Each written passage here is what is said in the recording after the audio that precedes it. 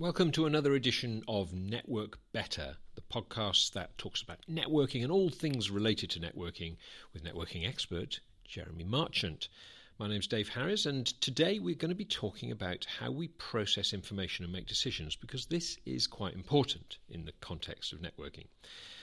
So, Jeremy, tell me about your approach to this and the model that you use to help you understand this issue. Of course. So the first thing I'd say is that the reason this is valuable is that when you are talking to potentially quite a lot of people that you meet at networking events whom you don't know very well or at all before you start talking to them, the more you understand the way that other people listen to what you're saying and process it, the more competent you are at actually communicating with them. So this theory, it's one of the few theories of psychology which has been very substantially tested. It was originated by Carl Jung. He published it in 1928, so 90 years ago. And it actually forms the basis of originally the Myers-Briggs personality test, and then it's Myers-Briggs' competitors and copiers and all the rest of it. And I want to emphasise I'm not going anywhere near Myers-Briggs. I want to go back to the original model, which is much more useful in its pure form. And what Jung noticed from his own clinical experience and that of other psychiatrists was that human beings process information in four ways. We all process information in all four ways. So that in itself doesn't sound that's going to lead anywhere useful. But what Jung then realised was that each of us favours one of those ways over the other three. Certainly doesn't exclusively use them, but has a predisposition to use them. And the four ways that they're traditionally talked about in English are thinking, feeling, knowing, and sensing. And what I want to do is just go through each of the four of them and then give you a nice little example all about a restaurant which illustrates how these four different types of people function and how they relate to each other when they're communicating. So just to be clear, sorry I interrupted you there, but just to be clear, to make sure I understand this. So everybody does this, thinking, feeling, knowing and sensing, but each of us tends to favour one over the other three, and that's kind of our personality type, if I could use that expression. And if you can understand that, particularly in a networking context, that can help you in your communications. Correct. And this is one of these topics which we're discussing today, which is applicable throughout business. It's applicable actually throughout your whole life. So the four methods are thinking, feeling, knowing and sensing, as I said. And let's just quickly go through those four. Thinkers, perhaps the most obvious. It's the one which predominates in Western society, I have to say. Thinkers think. They consciously, rationally think, and they require lots of data, lots of information. And luckily, there is lots of data and information to go round. There's this book which I'm reading at the moment, just come out by Hans Rosling, called Factfulness, and his thesis is that politicians would make better decisions if they knew the numbers more accurately. Numbers about famine and war and education and so forth. And it's very interesting that most people don't know these numbers, but the fact is that Rosling's interesting theories are just thinking theories, doesn't touch the other three. So thinking, conscious, rational, data, Feelers are much more interested in how they feel about something. It's an emotional response. It's not faster, it's not better, it's just different. And there are very few tools in society and certainly in business which help people make better feelings-based decisions. But that's not as bad as knowers. Knowers may be the wrong word, but that's what's come to be used. Knowing people are intuitive people. They just know the answer. It doesn't mean that the answer is more likely to be right just because the knower arrived at it more quickly, even though all knowers think that it must be right because they arrived at it more quickly. But knowers are basically intuitive people.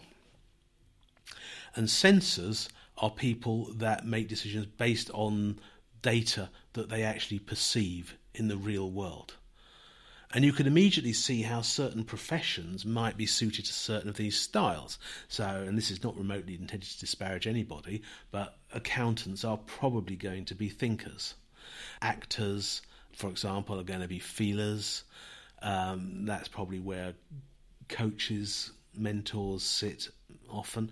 Although the best coaches and mentors probably recognise the value of their intuition and are knowers as much as anything. And then finally you have a vast army of people who work with their hands, whether they make furniture or whether they are farmers, and a lot of the information they get, for example, about the quality of a crop, is what they can see and what they can feel about it. So those are those four different types, and I must emphasise that we all do all four, but we have a predisposition to favour one of them. Okay, so before we go any further, let me just give you an example which really clinches it for me, which is in most people's experience, which is that you're going to a restaurant with a group of colleagues or 10 or so friends or whatever. And the question is, how does each person deal with the menu? So thinkers, of whom I'm quite dominant a thinker myself, thinkers will start on page 1 of the menu and they'll read all the information about all the dishes, and they'll turn over the page when they get to the bottom, and then they'll read all the information about the dishes on page 2, and they'll carry on, and then they'll go and look at the specials board, and by the time they've done that they've forgotten what they read on page 1, so they read that all over again. In other words, they seek to gather as much information, much data as possible about what's on offer. And they might add to that, knowledge about, what did I have last time and did I like it, and so forth. So those are your thinkers. Your feelers absolutely ask themselves, what do I feel like having today? And they go through the menu as well in fine detail and at great length. But they're not assessing the data. They are reading lamb biryani and wondering, do I feel like having a lamb biryani today, or maybe I have a korma or whatever. So the feelers are assessing the decision in that feeling way, and that's what I mean about using feelings to make a decision. That's how the feelers make decisions when they go to a restaurant. The knowers, who are possibly the smallest group of the four, to be honest, I don't know why, but that seems to be the case. They just know what they want. They probably knew what they wanted before they arrived, and they might do a bit of cursory looking at the menu just to check, to confirm. The knowers get quite irritated, actually, with the thinkers and the feelers, because they just can't bear that this whole process takes so long. So the best thing to do is to send them to the bar to get some drinks. The sensors would really like to have a taste of everything, because then they'll certainly be able to tell, I like that, I'm going to have that. Hopefully they don't have to taste everything on the menu, but unfortunately in restaurants you don't get a taste anyway. What you do get, though, is you can see what other people are having. And I had a friend who would do this. She would be like a meerkat. She would be looking at what other people were having, looking at what the waiters were bringing other people, asking herself whether she wanted that or not. So using, as best she could, using the sensory information. And I think that's why down market restaurants have pictures of bacon and eggs. If bacon and eggs is on the menu, they have a picture of bacon and eggs on the menu. Not because they think the people are so stupid they don't know what bacon and eggs looks like, but it actually helps the sensors decide what they want. So look at a different point of view. The restaurant: thinking, feeling, knowing, and sensing. Okay, so that's very, very helpful analogy, actually, very helpful. Is that an analogy or an allegory? I'm not sure. I get confused. But it's a story. Thank you, Jeremy. Anyway, whatever, it's very helpful. So how might we apply this knowledge, this newfound knowledge of the thinkers, feelers, knowers, and sensors? How might we apply that in business, in particular in networking and building relationships? Okay, well, I'm going to say a quick story which has got nothing to do with business. I heard it from Darren Sherlaw, who was one of the people that trained me as a coach. But it does illustrate this perfectly. Darren's started his business in Australia. He's Australian, and he told a story about one of his Australian coaches, and the coach told a story about one of his clients, and this was actually about the ability of the client to communicate with his children well, because he was able to communicate very well with the eldest. They had a great relationship, and with the youngest too. But the middle one, I don't think it's relevant that she was a girl, but the girl, they always had a difficult relationship, and this was really distressing to this coach's client. What am I doing wrong? I'm treating the girl the same as I'm treating the other children. Aren't you supposed to treat all your children the same, equally? Well, the answer to that is no, because by treating them the same, you're making your belief that children should be treated the same more important than the needs of the child. What the client realised when the coach went through this model was that the client was a thinker, and the eldest child was a thinker, and the youngest child was a thinker, and the girl was a feeler. And all the client had to do was modify, his language that he used with the girl, so he spoke to her differently than he spoke to the other children, and the relationship clicked, because the girl now realised that father was actually able to communicate with her in a way that she could process, she could use. That's a really telling example, because the solution to a long-standing serious problem was solved in 5 minutes. Well, 5 minutes it took for the client to realise what the solution was, and then he had to implement it. So in a business context, you may not be able to tell straight away which of these 4 modes one person prefers over the others. So one thing you should do is not assume they're all like you.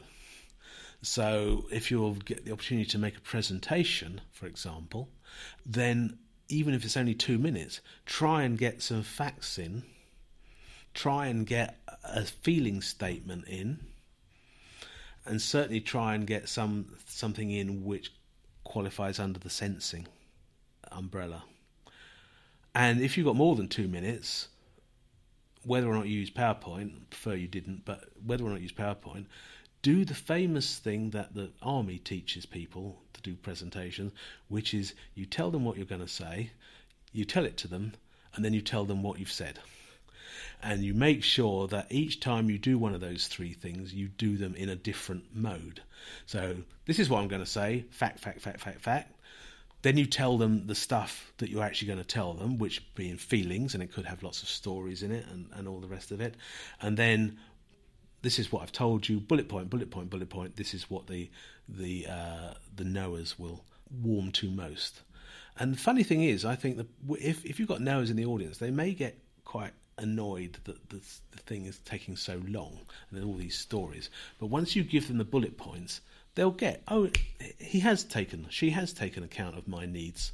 So that's an important point. When you're communicating with a group of people, don't assume that they're all like you. So as you say, you're not necessarily going to know straight away, but once you do start to get a feel for, as a relationship builds, presumably, if you're paying attention and you're thinking about these things, you are going to start to get an inkling of where this person's preferences might lie on that of those 4 categories. And then presumably it is wise then to try and adapt a little bit your communication style, the sort of things you talk about. But presumably there's also, then there's the danger, if you take that too far, that you might end up trying to be somebody that you're not. Is there a danger there? You might end up being a bit inauthentic, perhaps. I suppose there's always a danger that we end up by being inauthentic. I think that probably happens to all of us from time to time. I think it depends what you mean by who you are. If who you are is the sort of person that is concerned to communicate as best as possible with other people in the way that they find helpful and not in the way that you find helpful, then it's entirely authentic then to go ahead and do it. It's actually inauthentic not to do it, I'd argue. Yeah, you can be, but it's like the guy with his children. The guy had the belief that you treat your children the same. And he, presumably for years, I don't know how old this girl was, let's say 8, this girl had been on the receiving end of his dogma that you treat all children the same for the total 8 years of her life. Well, it didn't serve her. He was being much more authentic when he let in the feelings about, I'm sure his love for his child and his desire the child was as happy as possible and was able to thrive. And so he behaved, he spoke and felt in a way which facilitated that growth. Yeah, I'm quite happy that people behave differently with different people, or people feel differently with different people, or they think differently with different people. I don't think it even confuses people. It's like your member of the audience sitting in front of your presentation, where you've told them what you're going to say, you tell them it, and then you tell them what you've said, and you do that in 3 different ways. I don't think people will say, "Oh, but he said it differently the last time." They'll probably be only too grateful that you said it differently the last time. So before we finish, I'd just like to make another point, which I think is often neglected by people to their disadvantage. It's around knowing, or intuition, as I'll call it. The issue about intuition is that most people don't really trust the answer that pops into their head. They prefer to suppress that answer and then think consciously what the answer is. And my argument is that the first answer is what they should go with, because the first answer is a product of their intuition. And why should they trust it? Well, intuition is more specific, more precise than people think.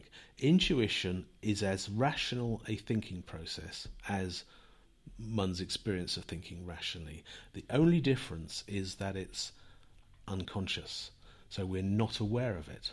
And because we're not aware of how we arrived at the answer, we think the answer must be suspect. Whereas in fact we should say, well, I know that this is a thinking process which is unconscious, so I will thank my mind for giving me this answer, because it probably is actually a better answer than one I now laboriously, consciously think over. And I've had some of my best insights with clients when I have literally started a sentence and not known how I was going to finish, but for some reason was confident that I would have ended the sentence. And that has been the single thing that has been most useful for the client over many coaching sessions. And I'm trying really hard to trust my intuition even more than I do. And I would advocate that for everybody listening, is trust your intuition. It's not some gut instinct or anything else. It's a perfectly rational process which you simply are not aware of. Thank you, Jeremy. You've been listening to the Network Better podcast. We've been talking about how to process information and make decisions, particularly in a business context. That was extremely interesting, I have to say. I learned a lot there. Thank you very much, Jeremy. And keep listening. We'll be back with more podcasts soon.